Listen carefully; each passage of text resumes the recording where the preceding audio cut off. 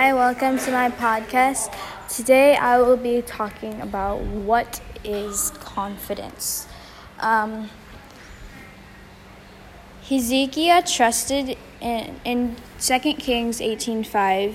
It says, Hezekiah trusted and leaned on and was confident in the Lord, the God of Israel, so that neither after him nor before him was any of all the things of Judah like him.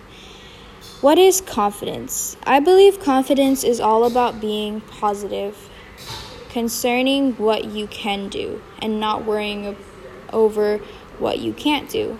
A confident person is open to learning because she knows that her confidence allows her to walk through life's door, eager to discover what waits on the other side.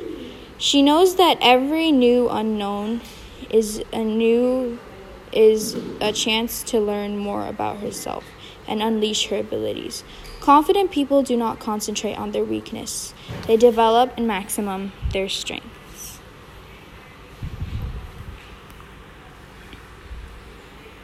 Now I will be reading some confidence quotes. The first one is, a flower does not think of competing to the flower next to it.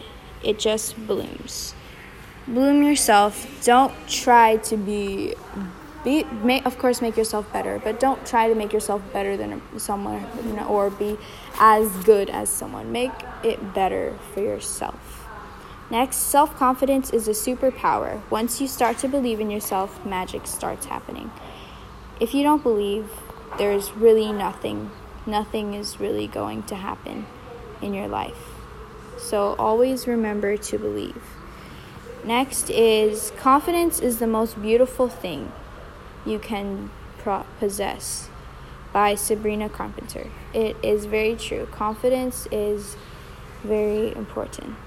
You gain strength, courage, and confidence by every experience in which you really stop to look fear in the face. You are able to say to yourself, I loved through this horror, I can take the next thing that comes along.